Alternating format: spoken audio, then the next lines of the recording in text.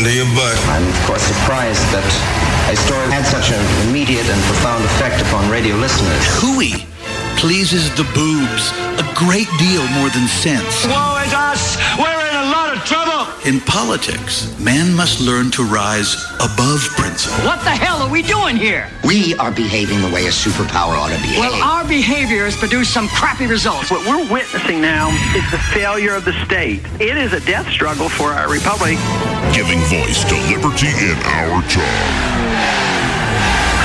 Joey Clark.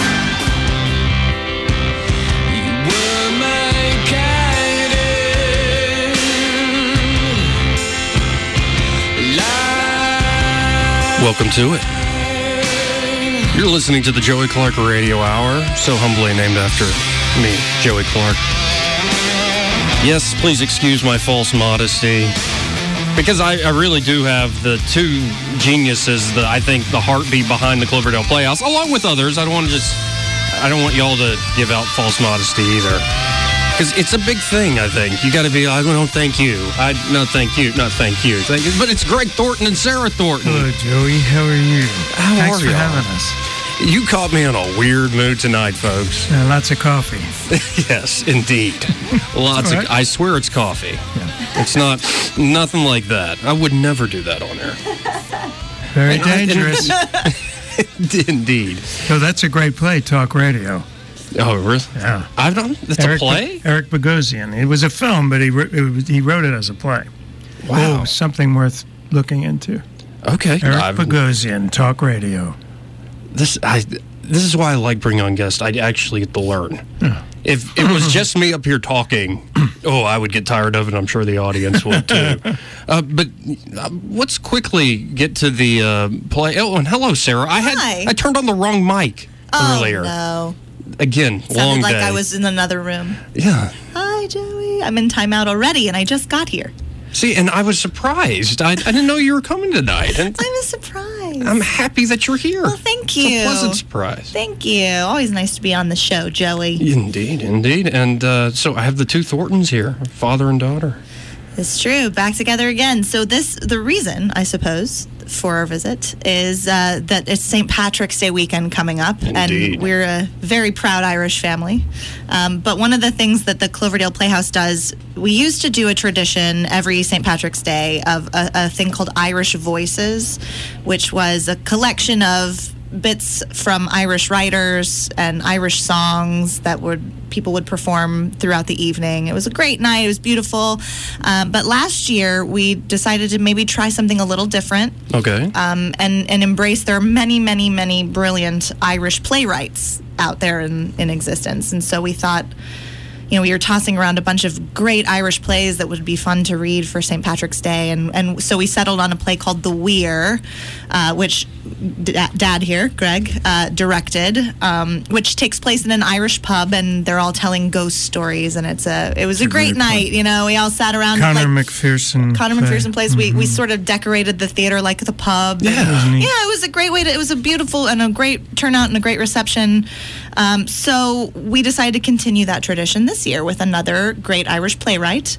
And Frank McGuinness is my fave, and this is one of my favorite plays in existence, not just an Irish playwright, but one of my favorite plays ever. And the play is... It's called Someone Who'll Watch Over Me by Frank McGuinness. 3 men, 1 Englishman, 1 American, and 1 Irishman It's like the old joke. It starts like a joke. An Englishman and an Irishman and an American together. Are in a cell in Lebanon. Is how the joke starts, but then it just sort of stops being funny after that. But some of it's quite funny, but and it is based off a true event. Yes, it's based on a book. An Evil Cradling is the title, by an Irish writer named Brian Keenan, who was held hostage in Beirut, Lebanon from 1991? Oh, that doesn't sound right. It's 4.5 years. 1986, 1991, excuse me. Okay. He was one of many hostages among 104. I was doing a little research on that.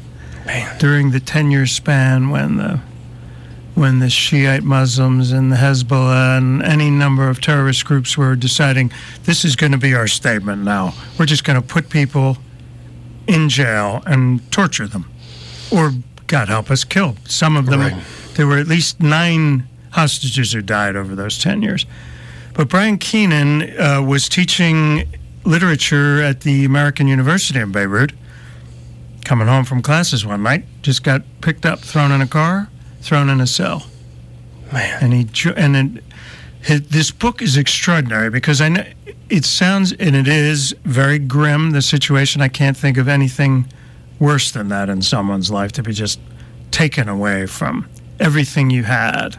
Anybody you cared about are just gone and thrown into the darkness. 4 by 6 foot cells by yourself, and solitary he was for the first 5 months, and constantly being moved. They would come in dead of night. He never knew whether it was day or night. They'd throw a hood over his head, throw him in the trunk of a car, move him somewhere else. And he wasn't the only one.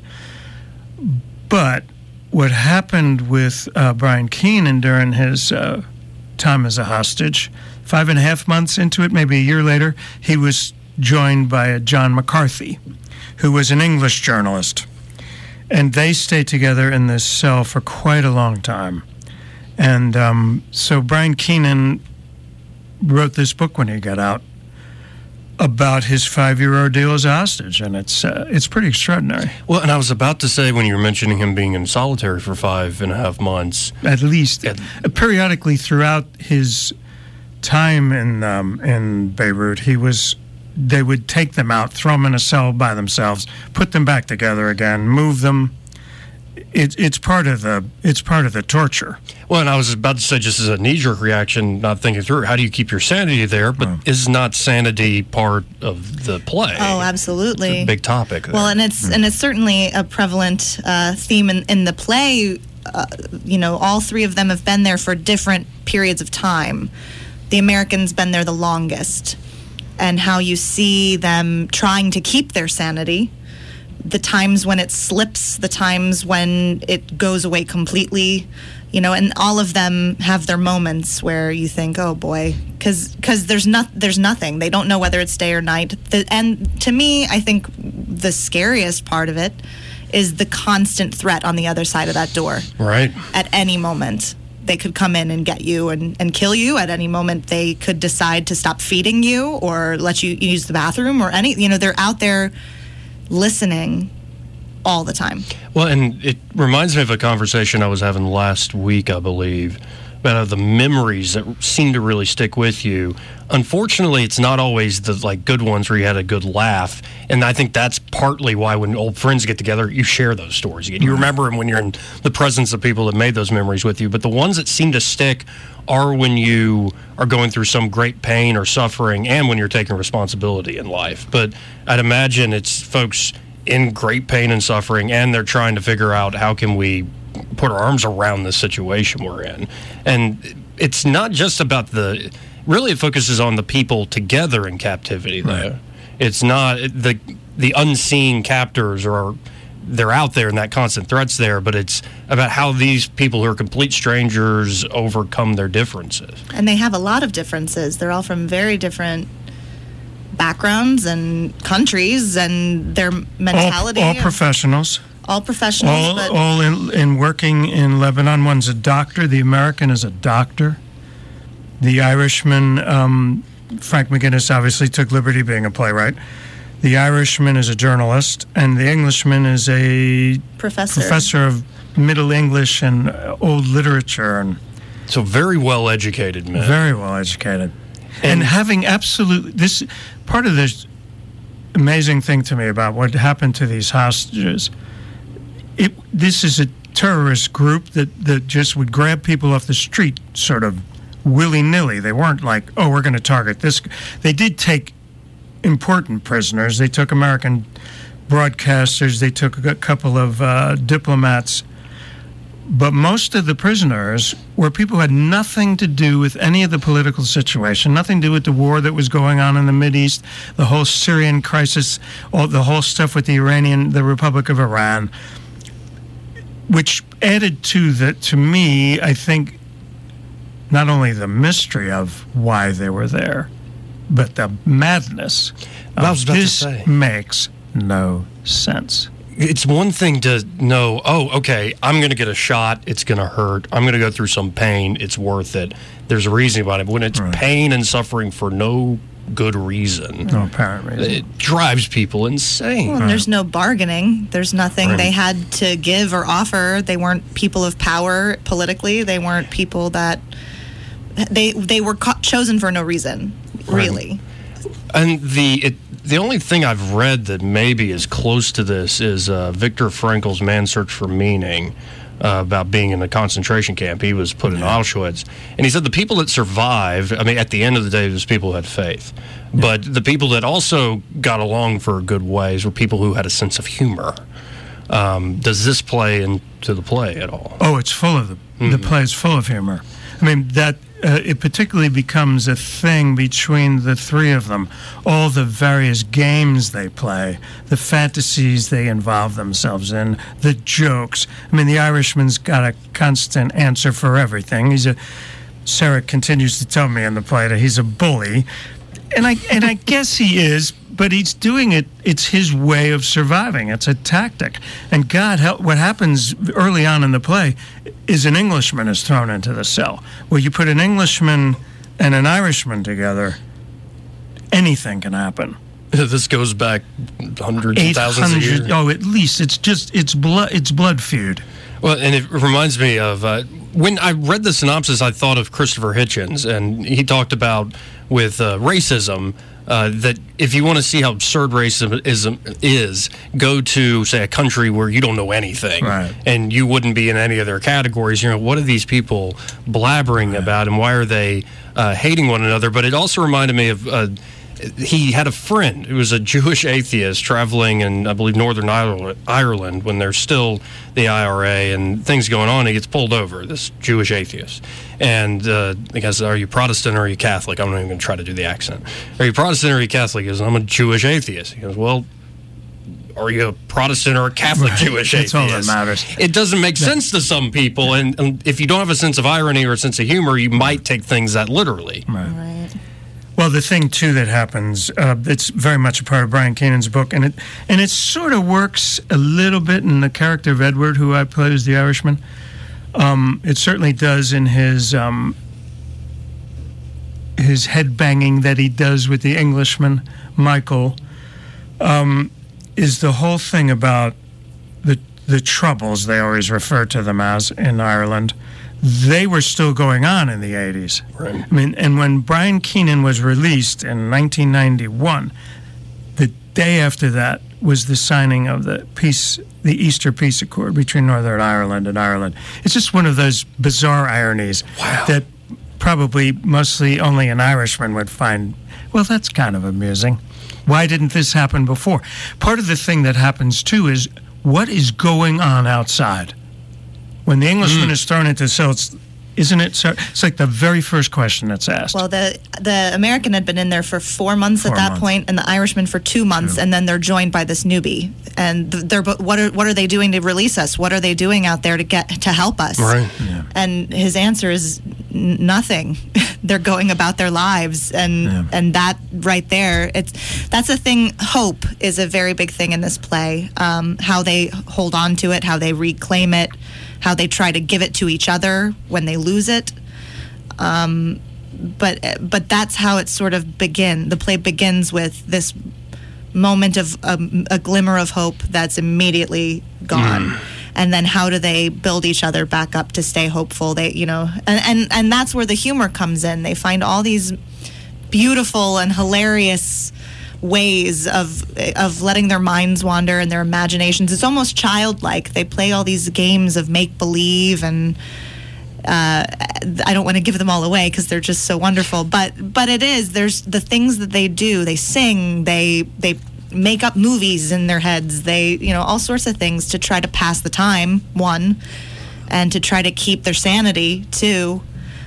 But the way that they overcome or try to overcome their differences and their prejudices and their fear, right. And Edward, Dad's character, is a bully, but in the sense that when you're afraid, bullies, it's like a formula, right? They feel inferior or afraid or less than, and so they lash out at someone they think is weaker than they feel, Yes. so that they feel less weak. But the bullying is, and it is, but it's not. There's nothing physical about it. It's an intellectual battle. They can't even touch. They can't reach each other. They're all chained to walls the entire play. They can't. Yeah. They cannot touch. No, they don't. Wow. Yeah. They don't. Yeah. The entire play is all. That's they part of the cannot. torture. They can't touch each other. They can't reach each other. Well, I imagine that makes this. This is a play reading you're doing It's a Saturday reading. night. It's a stage reading, right? So I'd imagine it makes the reading even more effective because when you put on a full production of this, I'd imagine you don't have scene changes, so to speak. No, they don't leave. Right. No.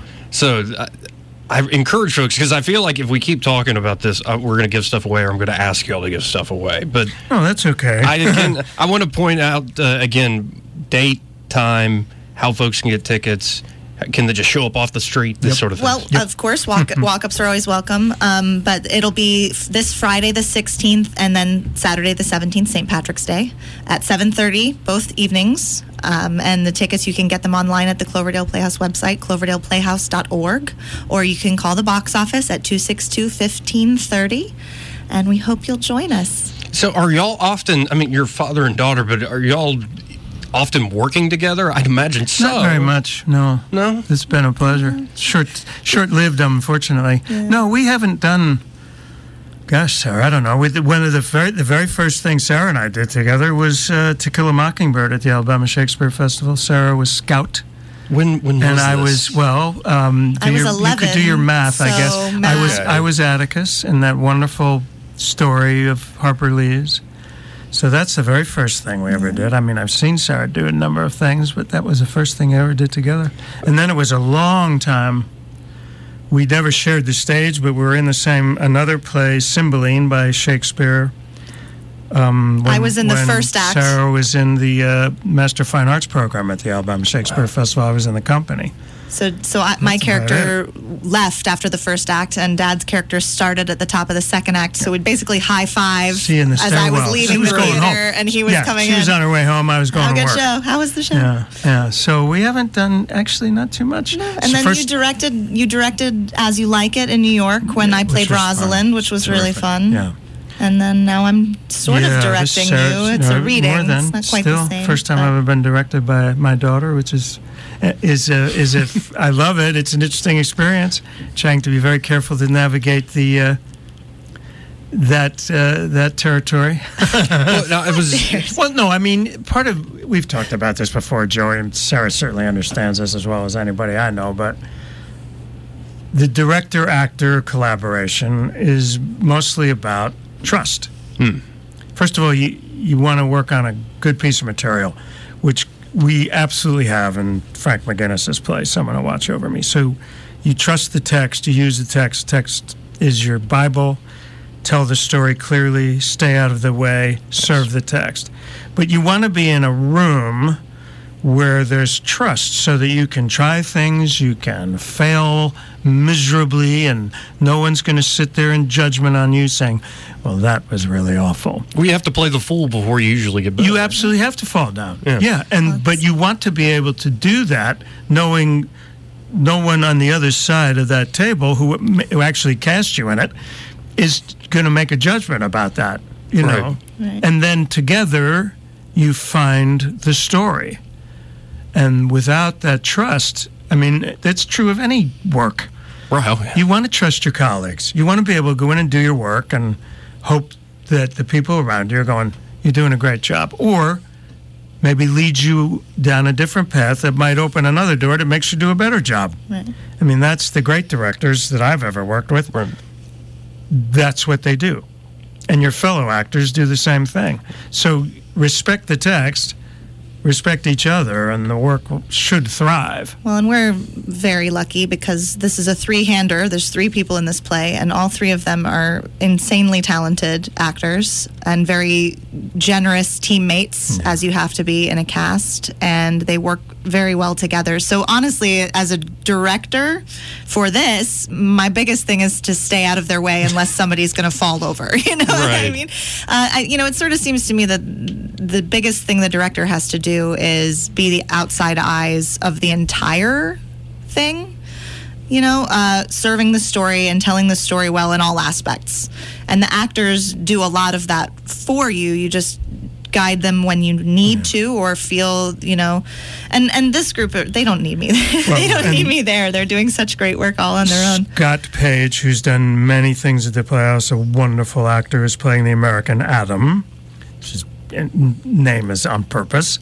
And then John McWilliams, who was one of the very first quote-unquote child actors I ever met at the Alabama Shakespeare Festival. He was the caroler in A Christmas Carol, and his incredible parents every day would drive him up from Selma, Alabama to be there for rehearsal, and he would be doing his homework in the van on the way home. And John McWilliams works at Montgomery Academy. He's an assistant president or something. Wow. I mean, he's runs the show. We all know that. Right, of course. But he's a fabulous actor, and it's just, to me, I don't get a chance to work on stage with these guys because that's just the nature of the union and my situation. But luckily enough, with this particular thing, my professional union said, of course, it's a fundraiser. You're donating your work. And what better way to do it than with two people you've worked with before and someone I care deeply about directing us, and it's not about staying out of our way. It is, though. And but I'm thinking, does that work? Is that going to work? But it's an amazing play, and that's the main thing. And roughly, how many years has it been?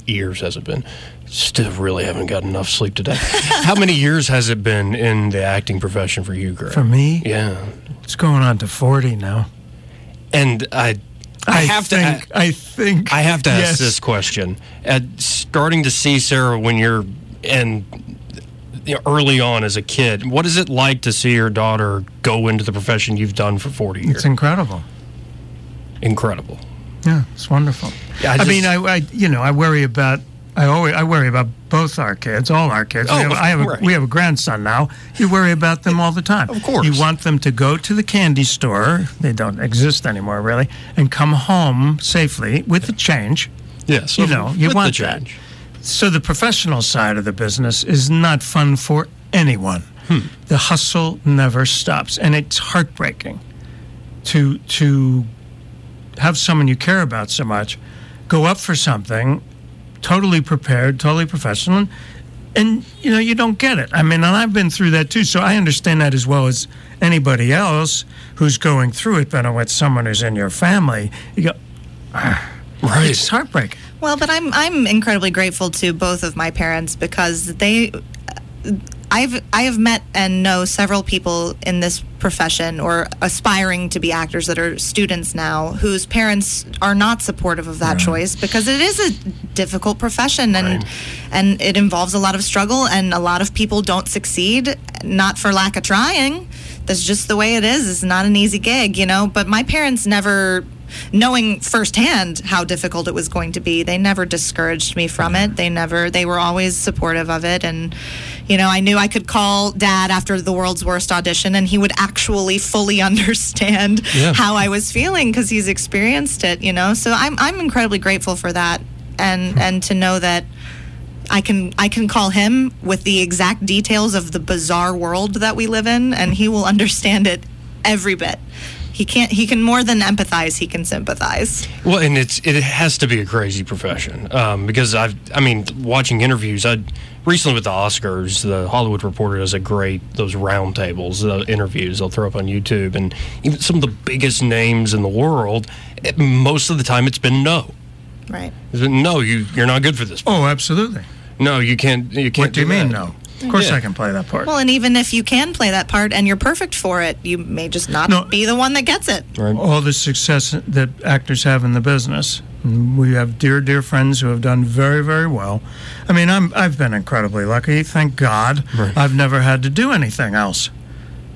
There's all sorts of reasons for that, but that hustle because it's just you and that job, and there's someone on the other side of that table or behind that camera is going to go, nah, it's not going to work. Well, and I've heard there are actors that are fantastic, but they can't do auditions. Yeah. There is that problem too. And that just has to be, I mean, part of you has to be like, who are these? I know they actually are important. They're the ones casting. That's a big part of productions. But it's like, who are you? Give there me are a people chance. who make a living training actors how to audition. I mean, it's a huge industry. Man. No, you can't. I mean, when nothing tells me, okay, I understand this business. When somebody like Marlon Brando has to audition for Francis Ford Coppola for the role of Don Corleone in The Godfather, he had to do a screen test. Now, there were other reasons why Coppola wanted, because he hadn't seen Marlon Brando in a while. Okay, and, sure. you know, the reputation is what it is. Yeah. But I'm thinking, seriously? Right. And I wonder why I just have to go in and read for this. It's, I mean, to me, too, is, like Sarah was saying, the family and the support that is important and given unconditionally, and the advice is given when asked for, it always has, never unsolicited. Oh, that's good. That's a bad idea. I've coached enough players in soccer and basketball. No. That's a different thing. But it's about, that's your core. That's what you go back to. That's your family. And getting back a little bit to Someone to Watch Over Me, that is a huge element of the play. Yes. The family that is not there now. And that is all they talk about. There's a section of the play where they write letters home. That is extraordinary. And the whole, Brian Keenan talks about this, but Frank McGuinness especially, is the father. The presence of the father in the play is palpable. All of them. Well, no, Adam. No, he does his bit when he's... Oh, huge thing about mom, too, but With the foster kids and the whole... Oh, no, I'm just talking about the hostages themselves talk about how much they miss their family, but there's something about that father thing. That is. Like missing father? Or? Well, he's certainly missing now. Well, sure. Right. And then the British hostage has a huge thing about his mother, who is still living. At least he thinks that. See, this is the thing. You have no news from the outside. Nothing. So you're relying on your mind to somehow stay focused on what you have and what you miss and what you've lost. And that line between all those things is the touchstone of sanity versus madness. And there's so much of the play about that. The games and the stories they tell and the jokes are about maintaining some kind of sanity. If I can keep my sense of humor, I must be all right. If I've lost that, or if I've lost what language means and the use of words as a way of connecting, if I don't have that, right, what do I have? And who am I? And who are you? Is this existence literally just sitting in this room with two strangers? And if I don't have the anchor point, something as deep as a relationship with a parent or the outside world in general. I mean, it's amazing the depths of how people think death is the worst thing. It's amazing how deep suffering can go, to the point of things you wouldn't normally think of as suffering. It's not the blood and guts that you see in some movies. It's the solid being alone. Right. How crazy that can drive a person. Yeah, well, Brian Keenan talks about that in the book a lot. He says it's not the loneliness, it's the longing, which is a different thing entirely. Absolutely. I refuse to be lonely. I'm smart enough to be solitary, but that doesn't make the longing any less. Right. And I'd imagine that if you're facing these captors, if it was some big heroic overcoming of the captors, like there's going to be some showdown or battle, that's one thing. But I imagine the Sound and the Fury, William Faulkner, the Quentin, the brothers going insane. It's the ticking of the clock. That's right. It's the little things that drive you crazy. Right. That passage of time, knowing that It doesn't matter how. I don't even have a clock to judge what time There it is no clock. So they count the days. Well, it's sort of absurdist theater in a way. You know, you've got Waiting for Godot, where they wait and they wait and they wait and they wait and they don't know if Godot will ever show up, or Sartre, or Hell is Other People. Yeah. We're just the three of us, another three-hander play. How the three of us could be all eternity are going to survive in this room together. Wait, are you talking about this room? This very room. This radio studio? The three of us in this room. Thankfully, there are padded walls. I mean, I told them to lock it after we came in, but we got to hit a quick break. But again, Greg Thornton, Sarah Thornton are my guests this evening, and we'll come back right after this. Oh, and the album of the day, Resistance by Muse, and this is Guiding Light. Joey Clark.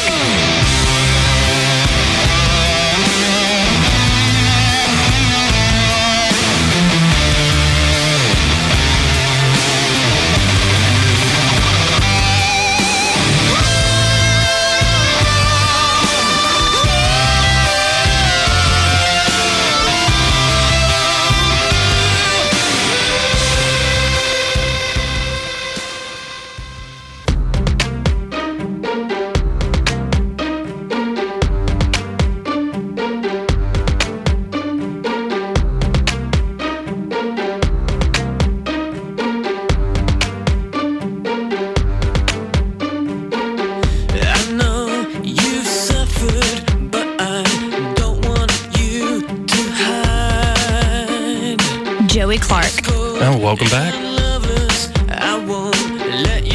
One of my favorite songs in the last few years. Undisclosed Desires.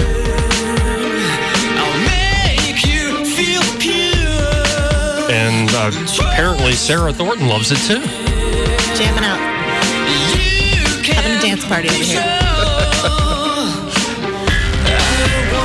Yeah, I love the turn these guys took. They're like this kind of, almost have a punk feel, but also they're classically trained, so that this heavy sound for all their first few albums, and they started getting into electronic technology, and this is one of their best goes with that. They go a little too far in some of the next albums.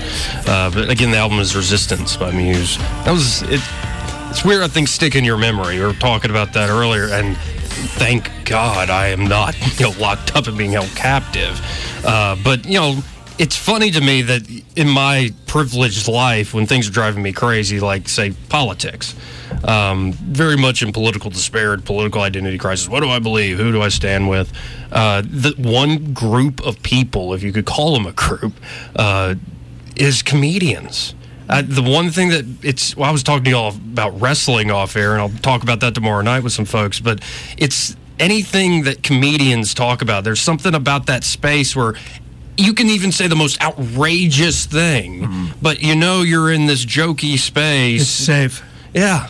And sort of. Well, you talking about until the lawsuits come, right? Exactly. Well, and you don't want to have like a Michael Richards moment. Sometimes true insanity comes out. You don't want that. But it's interesting too. You're mentioning with a good director, they let you feel safe to try different approaches out, and I think that's the great thing about comedy. When you are surrounded by good comedians, you can sort of jam, figure it out. Have you seen any of the Jerry Seinfeld show, the comedians in cars getting coffee? Absolutely. Have you seen? Oh, I'm addicted to that show, but I love how they discuss their craft, because it is a craft comedy. I knew a handful, not many, of stand-up comedians in New York City that I would work with in bars and restaurants because they're in the same hustle as actors are, and I could never do that. It's scary. It's terrifying. It's one thing to get on stage and do a play that Hamlet. You're not going to. Speaking of stand-up comedians. Speaking of stand-up comedians, Hamlet, But they get up there, and I've gone to try to support them, and on nights when their audience is not receptive, that is a kind of brutal embarrassment. Well, it's the most I would naked. never be able to survive. It's just you, and the material, and an audience you hope to God is going to laugh at something. Right. I can't imagine anything more raw and naked than trying to be a stand-up comic. Well, and thinking about it with the play, as someone who will watch over me, overcoming boundaries from different backgrounds. I was watching an interview of Larry David being interviewed, and he was the interviewer made a great point to him. Is like, you'd think your show, Curb Your Enthusiasm, or at least the way a network exec would look at it, it's like a weird niche Jewish show. But no, it's popular with all demographics, most ages of people. And he said a good rule in comedy is the more personal you get, and you can effectively bring an audience to that moment where they're like your friend, the more personal you get, the more universal it comes, strangely. Right. So if you say, all mothers do this, you immediately have an audience going, oh, my mother doesn't do that. Yeah, but if you just talk about your mother, the person says, oh, my mom is like that. That's right. Yes. It's like right from what you know. Exactly. Well, oh gosh, Larry David's so genius though, because his just general frustration with all things, everyone can identify with it, even if the unique circumstance in which he's frustrated seems outrageous. His sheer disdain for others is so funny to me. He doesn't suffer fools, that's for sure. So well, funny. He brought that to Seinfeld too. I mean, Jerry Seinfeld's amazing with that stuff when he just throws his arms up. Oh, and Jason Alexander's essentially doing an impersonation. Oh, right, he is. Yeah. I mean, yeah, isn't it? Seinfeld surrounds himself with fools. Right. It's just kind of amazing. Well, and Larry David actually said the character on Curb. They're like, "Is that you?" He's like, "Well, number one, that character couldn't, produce and write that show. He's not as smart as me." But he said that I actually aspire to be that guy. I wish I was that honest. Right? And he said, as honest as he is, that's how dishonest I am. Oh, wow. And it's interesting how, like, a great piece of writing, in particular, like, plays like I love, and forgive me if I mention this, I talk all the time, and I forget who I mentioned it to, but I love Aaron Sorkin's writing. Me Sure. too. And Sorkin has that, he almost creates his own language, but it isn't like normal conversation. It's a little bit elevated. Right. Yeah, it's very smart. Yeah, very smart, and he claims I'm not that smart. He, like with West Wing, he says, I'm not the politically sophisticated. I get somebody who is, I talk to them for a little while, I hear how they talk, I hear the jargon they use, and I put it to work in my usual model. And I don't know, he sort of flippantly says, all you need to do is read Aristotle's Poetics. That's all you need in there. I'm like, to make you a good writer? To be a good dramatist. Right, well, I'm like, maybe. I've read it. It's a dense 60 pages. I'm like, I don't know. I'm not writing anything. Well, Aaron Sorkin's adapting To Kill a Mockingbird. Really? And Jeff Daniels is playing Atticus in New York on Broadway. I'm going, my friend. I am going. It goes into previews in November, and that's like my three favorite things. To Kill a Mockingbird and Aaron Sorkin and Jeff Daniels. I'll be there. I might grab onto the wing of the plane. Come on, man. Let's go. I've got to see that, I can't even imagine. That'll be incredible. Such a great story. Are there folks that in the profession that y'all really look up to? Say, this person is just unworldly. How much time do you have? Oh, we've got about 10 minutes. Oh, yeah, I mean, of course, and for different reasons, I think. That's who's on your short list? Right. I've got all sorts of people that I love to watch and love to work with. But yeah, I mean, the newer stuff is, you're talking about the Oscars that just happened. I mean, some of the people who are doing the work now, the newer up and coming, whatever up and coming means anymore, I have no idea. But I mean, we were talking about Three Billboards. I mean, Frances McDormand just blows me out of the water because she's about as honestly raw as any actor I've ever seen.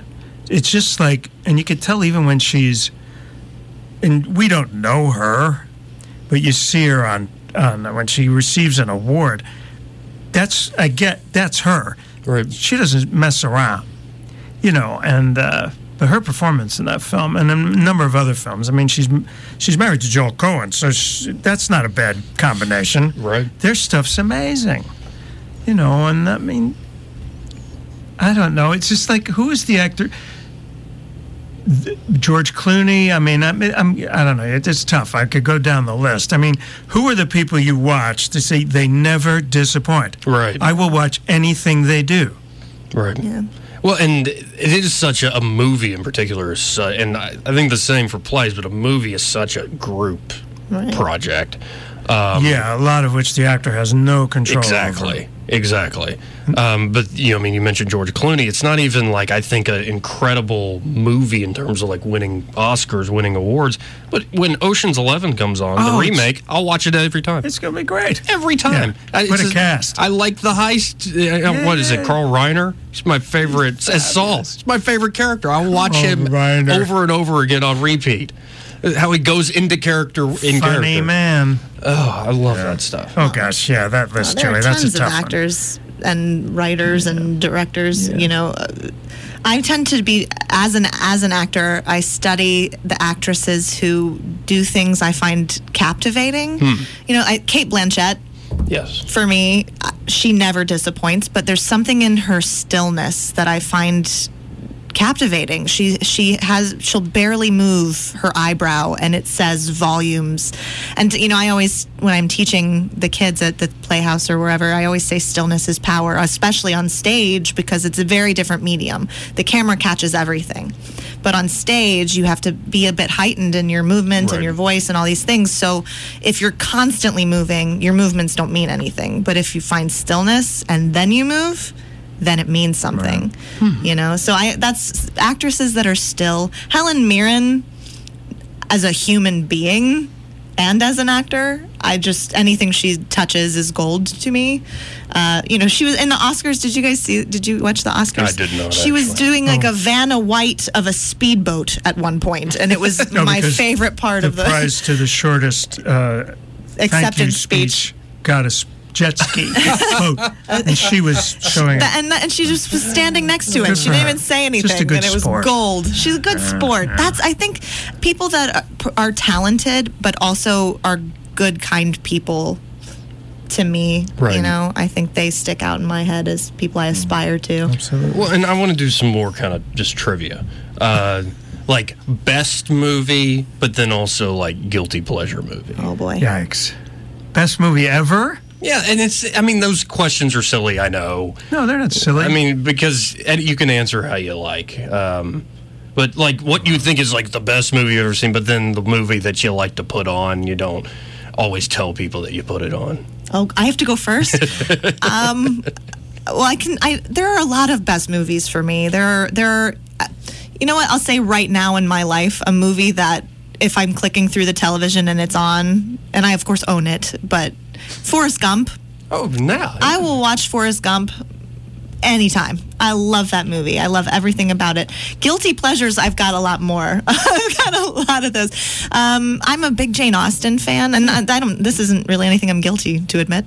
I'm a big Jane Austen fan, and I think Emma Thompson's adaptation of Sense and Sensibility is like, when I'm sad, I watch it. When I'm sick, I watch it. When I'm happy, I watch it. That movie is just... And maybe I should be embarrassed, but I'm not, darn it. No, it's a beautiful movie. And, Wizard of Oz was always one of my, and still is, one of my favorites. And I'm, God help me, old enough to remember that, one of the great things to be able to see was when she wakes up after the tornado and she's killed the Wicked Witch, and all the munchkins come around, and all of a sudden there's color. Yes. Well, we take that for granted now. But when you're actually growing up and you don't have a color television, and the first time you actually see that in color remarkable. Is like, whoa. Wow. The whoa moment. It's like, Wizard of Oz is brilliant. Isn't there a movie, it's Jeff Daniels, that they play with, Pleasantville? They play with that. With black and white. Yeah. Do you know, oh gosh, I just heard about this. Oh, sorry, I want to hear your guilty pleasure movie first. I'm not even sure how to answer that question. What makes you feel really guilty when you watch it? Well, my wonderful wife is a saint, and Sarah's beautiful mother. Yes. I do a lot of traveling, so we have it's unwritten, but I don't think we've ever broken this, is that you cannot watch a movie that I haven't seen. You can't go somewhere and see a movie. That is a great rule. It is a great rule. Yeah. But then the problem becomes, if you're out on the road and like, all right, I'm going to tell you a story. Okay. I had to call my wife because we were in St. Louis doing this wonderful Irish play called Dancing in Lunasa, and Schindler's List had just come out. And it was considered, my God, Schindler's List is an extraordinary film. And it was at this movie theater, an art house in St. Louis. So we were in Montgomery, and I thought, well, Schindler's List will be in Montgomery for like 2 days. I'm sure I was wrong about that, but that's my prejudice. And so I said, I'm going to go see this, okay? And I won't tell you about it. She says, well, all right. But see, DVDs and cable and Netflix have changed all that. So, yeah, well, that's one of my... You feel guilty. I hate to say I have guilty pleasure by watching Schindler's List, but just that kind of stuff. I mean, I don't know. Gosh, I'm a political junkie, so give me films that deal with that. I love all that stuff. Okay. I really do. Well, and then you mentioning Schindler's List, it's one of those movies that is remarkable, but it's kind of like you got to get up for it. Oh, it's dark. It's like, you can't just throw on Schindler's List. Right. And it's true. Yeah, I mean, it's right. It's not a whole lot dissimilar from this play. Doesn't have the sledgehammer feel that Schindler's List does, but dealing with situations as in extremis, at the worst possible places you could be, and finding some way to survive and to never yield and to conquer. Yeah. That is the thing that these three men help each other get through, because they all feel the same way. It takes time to realize this group, these Arabs, those boys, as Edward always refers to them, they're not going to put us down. They're not going to break us. We'll break each other before they break us. That's part of the weaponry of the play, too. That I love. There's something in the first scene, I think it is, right? You should be able to do your worst to me, and I'll do my worst to you, and that way they won't. That way they can't do their worst to us. Yeah. Wow. Yeah. Well, again, Friday night, Saturday night, how can folks get tickets? CloverdalePlayhouse.org, or you can call the box office at 262-1530, or just show up. House opens at 6:30, show starts at 7:30. Well, Sarah, Greg, the Thorntons. Joey, thanks for having us, Joey. Thank you for being on the show, and this is a lot of fun. The wide-ranging. Oh, I'm all over the place. It's great. Well, I mean, it's because I'm the shallow pool. No, stop. I reach out everywhere. I need to be more prepared, though, for the guilty pleasure movie that you always watch. Man, you know what else is good one? Almost Famous. Oh. Yeah. Oh, I love that movie. That one. That is a great movie. That movie is remarkable. What a cast that is. Oh, that tiny dancer scene on the bus, forget it. They're not groupies, they're muses. We inspire the music. We're here for the music. Folks, thank you for listening tonight. Tomorrow night, we're going to continue this theme and talk about WrestleMania. Later.